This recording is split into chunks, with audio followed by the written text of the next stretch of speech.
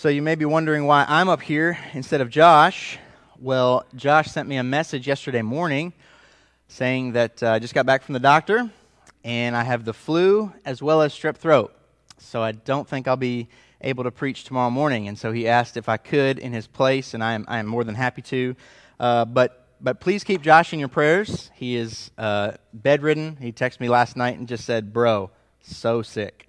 So normally when I get those texts, that's not good. So he's probably hurting. So pray for him and pray for Val, because now she's got another kid at home. So keep them in your prayers, and hopefully soon Josh will get better now that he has some medicine. But as a result, we will not be in Luke 11 this morning, as your bulletin says, but rather we're going to be in the book of Colossians. The book of Colossians will be in chapter 1. That's page 1083 in the Hymn Bible, if that is what you are using. So the book of Colossians is one of my favorite books in the New Testament. It's short. It's only 4 chapters long. If you were to read it from front to back, it would probably only take you 15 minutes at the most, probably. But it's very, what we would call Christological. And what I mean by that is Paul, writing to the church at Colossae, he's very much so concerned about what they believe about Christ. And so Paul is making sure that he is building up Christ. He wants them to know who Christ is, what he did, what his work on the cross means for you and for me. And so the entire book is very saturated with Christ, as is the whole Bible, but this very specifically about the person of Christ. And so it's one of my favorite books, and one of the reasons that Paul wrote this letter was dealing with false teaching. So Paul had never actually been to the church at Colossae. It was a church that most people believe was started by this man named Epaphras. He's mentioned a few times in this book. And it's most likely that Epaphras was converted under Paul's preaching ministry in Ephesus, which is not far from Colossae if you look at the map in the back of your Bible.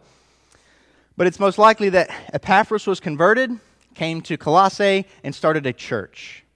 And sure enough, this church started to gather steam. It started to grow. More people were getting saved.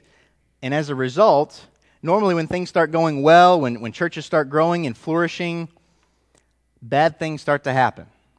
False teaching is starting to creep in at the church at Colossae. And so Epaphras most likely reaches out to his friend Paul and says, "Hey, Paul, we've got some false teaching coming into the church, and I need some advice."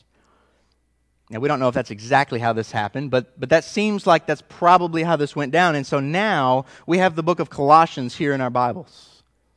And Paul is writing, dealing with false teaching, because some people, we find out later in the book, are saying you need to believe in Christ, but you need to be abstaining from certain foods. You need to be abstaining from certain drinks. You need to be keeping certain festivals. And that is how you are truly made holy. And Paul would say, absolutely not. That's ridiculous. Let me paint a picture for you of Christ and what he truly means to us. Okay, and so we have the book of Colossians. And so you may wonder, why am I preaching on a passage that seems like it's dealing with false teaching? And I have a story to help you understand. So a couple of years ago, I want to say maybe 2 summers ago, my wife and I were still in college. We were dirt poor, just trying to get through. And we got a call from her grandfather. And her grandfather says, "Hey, I'm turning 70 this year, and we're going to celebrate big." So we're all ears. We're like, "All right, what do you got?" He says, "I'm going to rent a giant house, 3-story house, like 10 bedrooms in Outer Banks, North Carolina, right on the beach. And we're going to spend a week there.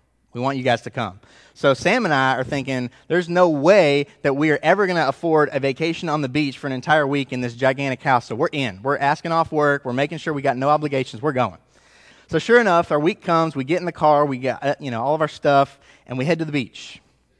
Now, any of you who know me, you probably know that I'm pretty fair-skinned. If you've seen me in shorts, you may have made the joke that I've got highlighter legs. That is true. That is very true. So me and the sun and the beach don't really mix very well, okay? So Sam and I, in preparation for this, we got like the most SPF that you can get, all right? I don't know what it is, maybe like 100 or whatever. So we've got SPF 100 sunblock for me, and we're like, all right, here we go. We're just going to have to lather up every 2 hours, stay in the shade for as much as we can. So the first day, we're at the house. It's the morning time, and everybody's like, all right, let's go. Let's get down to the beach. So we're like, all right, let's do it. So I have read the instructions on the back of the sunblock thing. You're supposed to apply and then wait for about 15 minutes before you get into direct sunlight. Most people don't know that, and they make fun of me for standing in the shade after I've put it on. But trust me, I need it, okay? I need this to work fully. And so there I am. I'm lathering up in sunblock before we even leave the house. And then you get that scent about you. You know, it's just that sunblock scent. But I've waited the 15 minutes. I've lathered up as much as I can, the highest SPF I can. And so we get down to the beach. And sure enough, you know, after a time we're swimming, we're playing some games and doing all this stuff. So we had been down there like all day. And it's shortly after lunchtime, and Sam's like, you know, I think we should probably reapply some of that sunblock. So we did. You know, we got in the shade. She got my back so I wouldn't have, you know, missed spots and all that. And then we decided we're going to play some wiffle ball on the beach. So me and Sam's half-brothers and her grandfather and her dad were all playing wiffle ball on the beach. So we had been out on the beach all day. And I didn't have a shirt on. So we start playing wiffle ball, and her grandfather says to her brothers, you know, you guys should probably throw a shirt on. The sun's probably more intense out here than you think. You might want a shirt. So they all go and they put their shirts on like good obedient children. And me, I'm just like, I don't need that. I got SPF 100. I'm good. So sure enough, we get back from the beach that night, and I start feeling some heat on my back. And I said, Sam, is my back burned? And I take my shirt off, and it is beet red. I'm saying like bad. This is a terrible burn, okay? So I'm feeling it. So from then on, for the next couple days of vacation, I'm so miserable, but thankful to be at the beach nonetheless. But that was rough. And what had happened was I thought that I had done everything I could to protect myself from sunburn. But surely enough, over the course of time, without me even realizing it, my back was roasting. And I didn't realize it until it was too late. And in the same way, if we are not careful to protect ourselves against false teaching in the church, the same can happen to us. If we are not careful, then we can let our guard down, like me at the beach, thinking I've taken care of everything, I don't need to worry about the sun, and slowly but surely, we're getting burned. And we may not even realize it until it's too late. So we, even though we seem to be a healthy church, we seem to be growing, we seem to have a pastor who is loving us so well, which he is, we still need to be careful. We still need to do everything we can to protect ourselves from letting false teaching creep in and slowly lead us away from Christ, slowly lead us to be a little bit more okay with our sin. We still need to protect ourselves against that. And Paul gives us some words of wisdom to protect ourselves against that, okay? So we're just going to look at 3 quick verses, starting in chapter 1, verses 3 through 6.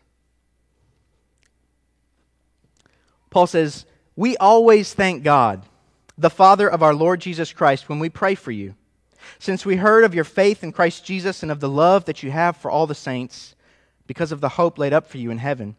Of this you have heard before in the word of the truth, the gospel, which has come to you, as indeed in the whole world it is bearing fruit and increasing, as it also does among you, since the day you heard it and understood the grace of God in truth." So remember, this letter as a whole, Paul is writing to combat false teaching. And oftentimes, when we write a letter, if we have an agenda in mind, we probably, at the very beginning, kind of lay out where we're going. We kind of give our main point up front, and then we spell it out. Well, Paul does something similar. And he gives us basically a formula for what the Christian life should look like in an effort to protect against false teaching. But before we get into that, look at how he begins this letter. In verse 3, Paul says, "We always thank God when we pray for you." Paul, dealing with false teaching, begins with 2 things. He begins with prayer, and he begins with thankfulness. These 2 things are essential in the life of a believer. They are essential in the life of a healthy church. Now, our church just finished, starting on Friday and ending last night, 24 hours of prayer. And so for 24 hours consecutively, we had people in this church praying for our leadership, for our ministries, for our community, for all kinds of different things. For people in the church, we had directories with all your pictures in it that people were praying through. Because we as a church, we believe that prayer is so essential. Because we recognize we are not capable of having this church have any success apart from God. If we were to try and do everything that we're doing and leave God out, we would have utter failure. It doesn't matter how lovable Josh is. It doesn't matter how good of a preacher Josh is. It doesn't matter how good of a friend Josh is to any of us. If he leaves out God and tries to do this on his own, it will fail. And we recognize that. Josh recognizes that. That's why Josh will say in staff meeting, I think it's about time for another 24 hours of prayer. We need to make sure that we, as well as all of our people, are focusing on prayer. We're relying on God to do the work because we, in and of ourselves, are not capable of doing it ourselves. We have to rely on God. And Paul is saying from the beginning, if you're going to deal with false teaching, you had better rely on God in prayer. Because if we try and fight false teaching ourselves, we will fail. So Paul begins by praying. He also begins by being thankful. So Paul says, we always thank God when we pray for you. Paul is thankful to God because he recognizes everything that has happened so far in Colossae, even though he hasn't been there, but everything that he has heard that's happened is because God has done it. It's the same principle as just before. We recognize that we are not capable of growing a church apart from God. God is doing the work, and Paul is recognizing that, and he says, I thank God when I pray for you because I see what he has done among you. I see that he has caused people to believe the gospel message, to have this new heart, a heart that loves him, that desires him. And Paul is saying, God has done that, and because of that, we thank him. We give him the proper praise that he is due because God is building this church. And so even from the very beginning, before he even lays out any argument for why we should reject false teaching, Paul says we start with prayer and thankfulness. I wonder in our personal lives if we start anything with prayer and thankfulness. It's really easy to neglect prayer sometimes, isn't it? Maybe we wake up in the morning and we've got so much on our plate, we've got so much to do that stopping and pausing and praying seems like it's just going to put me behind schedule and then my whole day is going to be off. I'm not going to get anything done. Or maybe we think that we just don't have anything to pray about. Things in our life seem to be going well. My family seems to be healthy. My job seems to be going well. I'm making good money. I have nothing to really pray for. But I promise you that you do. And we should, as people of God, be people who are prayerful, recognizing that anything good that's happening in our life is a result of God blessing us. God has been so good to our church, and we recognize that. We recognize that by pouring out to him in thankfulness and pouring out to him in prayer. Then, notice that I skipped a small little section between the commas. Paul says, we always thank God when we pray for you, but between the commas, he says, the Father of our Lord Jesus Christ. Now, this is a description of God. He says, we always thank God, comma, the Father of our Lord Jesus Christ, comma. So he gives a description of God. Now, here's what I want us to see from this passage, or from this little insert. Good theology will help us fight bad teaching. Good theology will help us fight bad teaching. So look at what he does. It's very subtle, but it's clear. Paul says, we always thank God, and just so you don't forget, God is the Father of our Lord Jesus Christ. You'd be surprised if you go back through church history and you read about a lot of these false teachings that have come up in the church.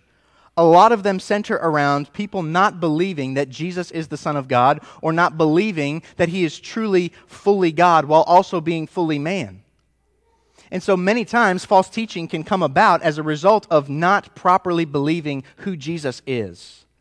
And Paul, from the beginning, says, remember, Jesus is the Son of God the Father.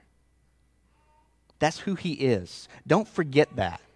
Let's remember that that is essential to what we believe as Christians. But then he says something else. He says, we thank God, the Father of our Lord Jesus Christ. Jesus is not just the Son of God. He is our Lord. Now, what does that mean? Well, if Jesus is our Lord, that means that He is in a position of authority over us. We as believers, if we say that we believe in Jesus, that His blood shed on the cross covers our sins, we are saying that we are submitting ourselves to the lordship of Christ. He is our authority. He has paid a price for our souls, and so He is now an authority. He now has reign over our lives. He says what goes. That's what it means that Jesus is Lord. And Paul is saying for all of us who have confessed Jesus as our Savior, we must also confess that He is our Lord. There is no salvation apart from Jesus also being your Lord. If you want to be saved, but not have Jesus as the Lord of your life, there is no salvation for you. Because Jesus does not save people and then let them go their merry way and do their own thing and live their own way. Jesus says, if you want salvation, if you want the forgiveness of sins, it comes through me. And if I have bought your soul with my blood on the cross, I am now your Lord and your Savior. And so I wonder if Jesus is our Lord this morning.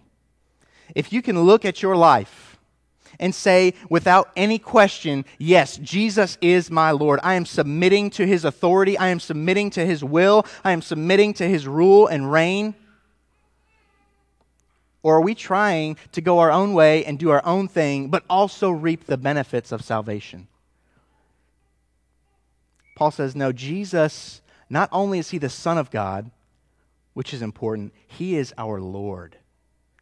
He is an authority over us. And thankfully, He's a good Lord. He's righteous. He is true. He is pure. It's not like we have a bad Lord who we don't know if He's got our best interests in mind. He is pure. He is righteous. But He is our Lord. And we need to remember that as believers, Jesus is our Lord.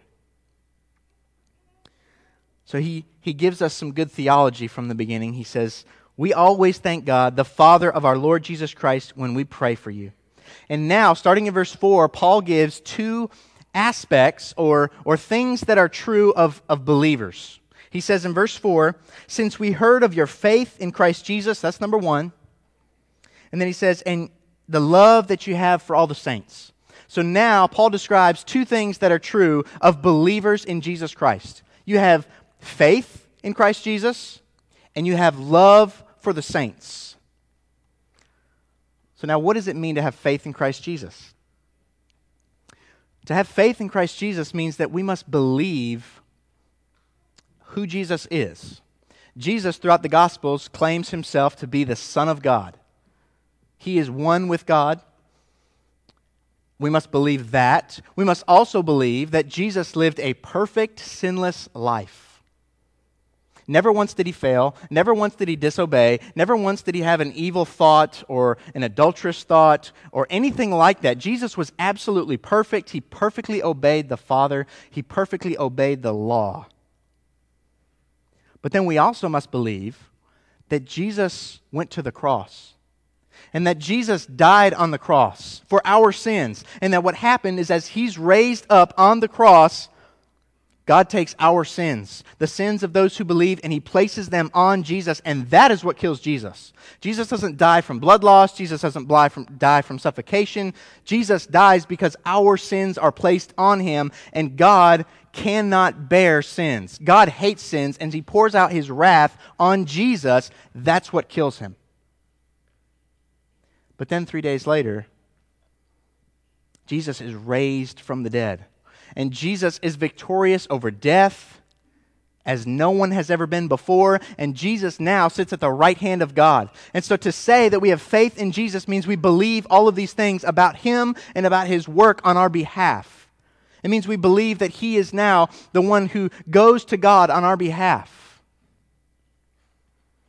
That's what it means to have faith in Jesus. It means we believe this, we've given our lives to this, and we are submitting to His lordship as a result of this. So Paul says that is true of believers. They have faith in Christ Jesus. But then he also says that they have love for the saints. Now, this is a great way for us to test our own hearts as to whether or not we are truly believing in Jesus. Because here's what happens. When we're saved, when we believe in Jesus and His blood saving us from our sins, you know what happens? The Bible says that we are filled with the Holy Spirit. And so if that's true of you, and that's true of me, that means both of us have the Holy Spirit dwelling inside of us. And if you want to try and tell me that the Holy Spirit in you is not going to want to have anything to do with the Holy Spirit in me, then that is a lie. If the Holy Spirit is dwelling inside of every blood-bought Christian, that means that we are going to love one another. The Holy Spirit in me is going to love the Holy Spirit in you. We're going to have a love for the other saints. I hear so many people say things like, I don't really need to go to church. I can watch, the church service on TV at home. I just can't stand being around other hypocritical people at church. I don't want that. That raises a red flag to me. Because if those people truly have the Holy Spirit dwelling inside of them, the Holy Spirit should be crying out, wanting and desiring to have fellowship with the Holy Spirit in others. We need each other. We need community. And Paul says one of the marks of a believer is that they're going to have love for the other saints. They've got faith in Christ Jesus. They've got love for the other saints. And then he gives a reason why they have those two things. Verse 5. He says, because of the hope laid up for you in heaven. So here's these believers at Colossae. Paul is saying, I thank God that I've heard of your faith in Christ Jesus, your love for the saints, and it's because your hope is laid up in heaven. Now, Paul knows that God, or Jesus, is at the right hand of God in heaven. And I've talked to the youth recently about where are we placing our hope? Where is our hope focused? What is it focused on? And it needs to be focused on Jesus, because Jesus is the only one who will not disappoint. We use the word hope quite often in normal conversation, but when we use it, it often means a desire or something that we really hope comes to pass. So I would say, as baseball season is quickly approaching, I hope that the Mets will win the World Series this year. We were close last year, lost it, we at least got there. I hope that the Mets will win the World Series this year. And what that conveys is just a desire. That's something I would like to see happen. I have no confidence that it will, as bad as that may be. But it's something that I really would love to see happen. And we all use the word hope in this manner. Maybe I hope that Dad gets home from work early so we can throw the ball.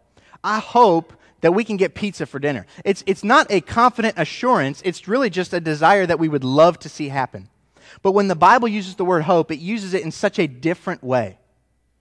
When the Bible says that we hope in Jesus, it doesn't mean that that's just a desire we have and we hope it comes to pass, or that we would love to see it come to pass. When the Bible says that we can put our hope in Jesus, it doesn't mean a desire. It means a confident assertion. There's no wavering. When we put our hope in Jesus, we can be confident that what Jesus promises, He is going to deliver. Because Jesus is a promise keeper. So when we say that we're going to put our hope in Jesus and His blood on the cross, we know that that happened.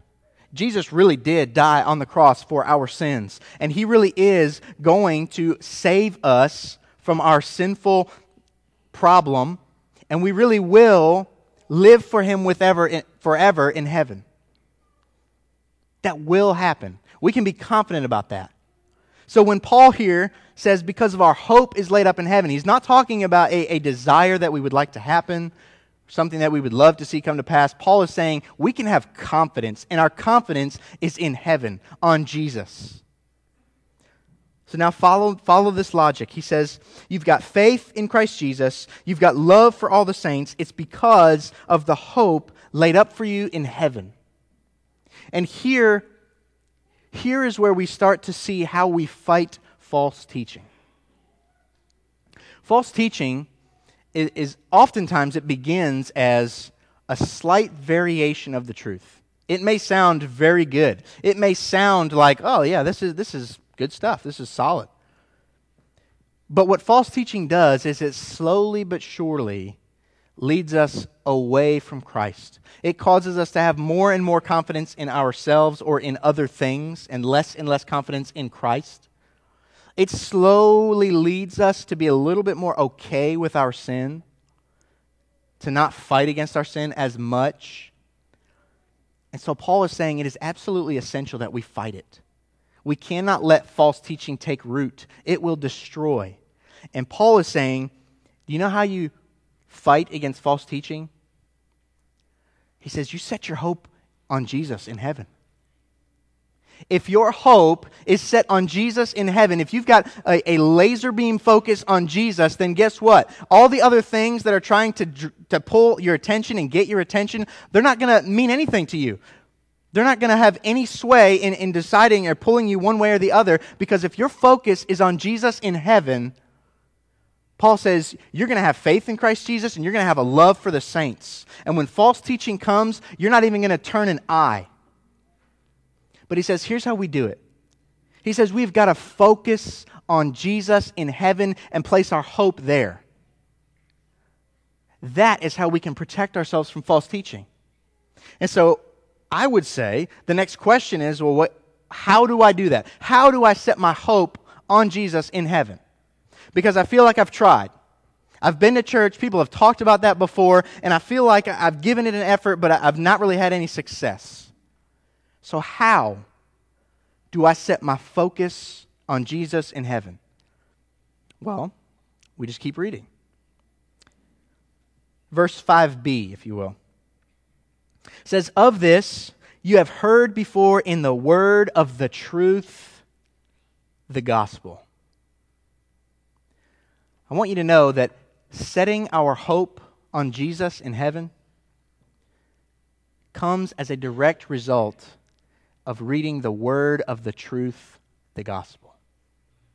If you want your hope focused solely on Jesus, you've got to read the Bible. If you want your focus to be on nothing but on Jesus, and if you want to grow, you've got to read the Bible. Marcus so very well made the point last week that we have got to be people of the Word of God. We've got to be reading it. We've got to be praying through it. We've got to be studying it, memorizing it, meditating on it. And as we do that, our hope is going to be ever so more focused on Jesus. The more we read the Bible, our hope is going to be even more on Jesus. And it's slowly, over time, it's going to change from like a little beam focus to this huge tractor beam. And we're going to be focused on nothing but Jesus. We're not going to care about the things of the world. We're focused on Jesus. And what happens when we keep our focus and our hope on Jesus is that we're going to grow in our faith. And we're going to have love for the saints. And when false teaching comes in, it's not even going to penetrate. We're not even going to consider it because we're so focused on Jesus. That to say that I have to not eat certain foods or to keep certain festivals is going to sound so ridiculous. Because the Bible says nothing like that. The Bible says to put your hope and your faith in Jesus and what He did for you on the cross. Now, verse 6, he says this, the word of the truth, the gospel, has come to you, as indeed in the whole world it is bearing fruit and increasing, as it also does among you, since the day you heard it and understood the grace of God in truth. Here's what Paul is saying. The more you read the Bible, the more your hope and your focus on Jesus will bear fruit and increase. It's not just going to casually happen. If you think you can just walk through life, not really give it a whole lot of thought, and just think that somehow casually your focus is going to be laser beam focused on Jesus, that won't happen. Paul says, but if you're reading the Word, which is the truth, which is the gospel, if you are reading it, memorizing it, meditating on it, praying through it, speaking it to others, I trust that it will bear fruit and increase in your life, and your focus on Jesus, your hope in Jesus will grow stronger and stronger and stronger, and no false teaching will have any opportunity to take root in your life. Look back with me to Philippians chapter 3, maybe just a page back in your Bible. Philippians chapter 3, we'll start in verse 17. Paul says, "Brothers, join in imitating me, and keep your eyes on those who walk according to the example you have in us. For many, of whom I have often told you, and now tell you even with tears, walk as enemies of the cross of Christ. Their end is destruction. Their God is their belly. They glory in their shame, with minds set on earthly things." Paul is saying, here's what happens when you set your mind on earthly things. Your laser beam focus on Jesus will be gone. Maybe if at some point your focus on Jesus is so strong and you start to set your mind on earthly things and not on the Bible, it's going to slowly weaken and weaken and weaken and weaken until it's gone.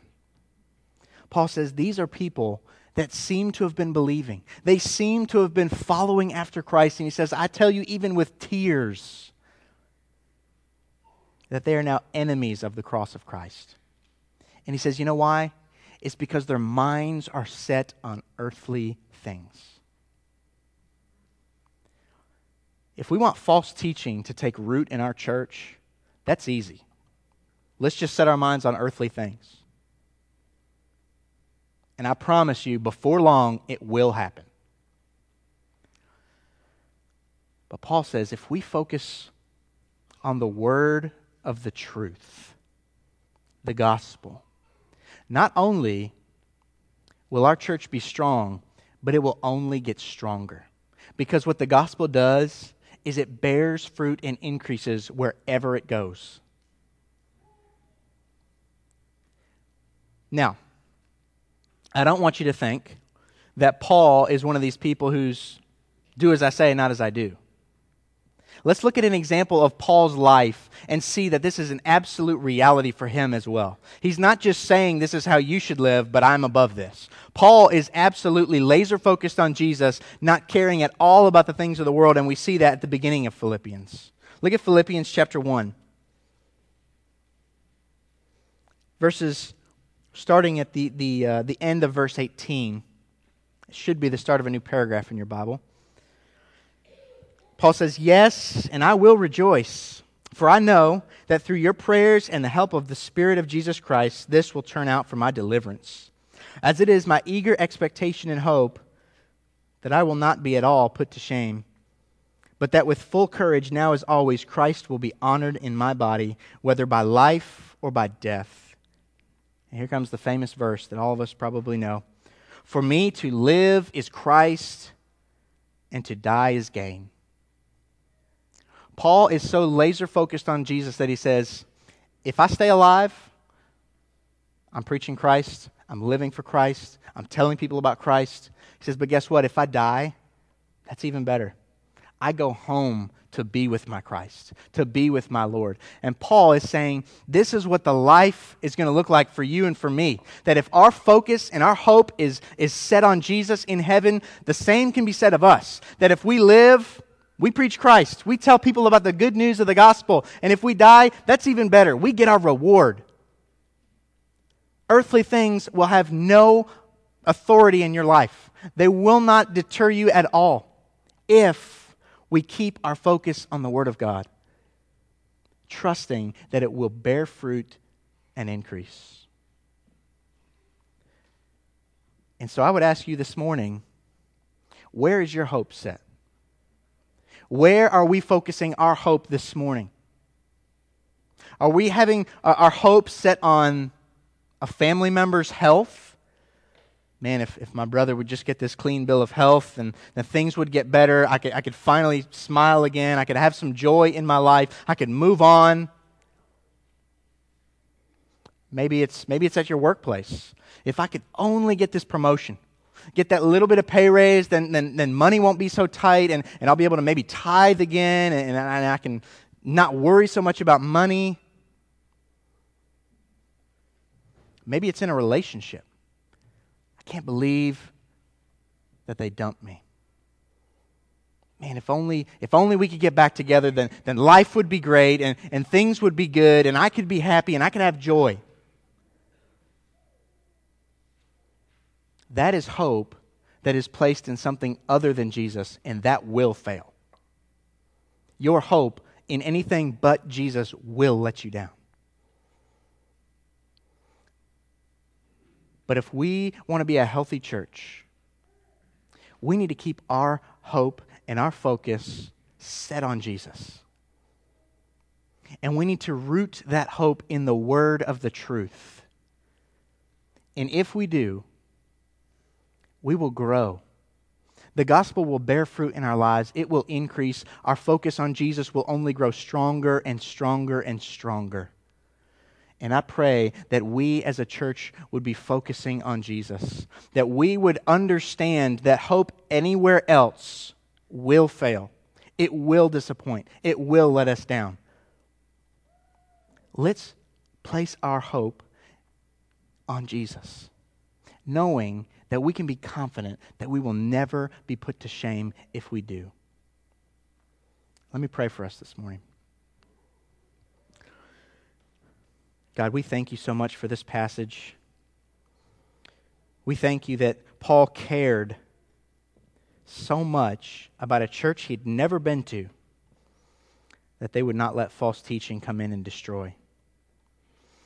And God, I think all of us could say this morning that if we're here, if we're a part of this church, we love this church. And I pray that it would be our heart as well that would want to protect our church from false teaching, that we would want to be continuing to grow in our holiness, in our righteousness. I pray, God, that we would see that happens as a result of being focused on the word of the truth, the gospel. I pray, God, that all of our focus would be on Jesus in heaven this morning and throughout the week, throughout the rest of our lives. I pray in Jesus' name, amen.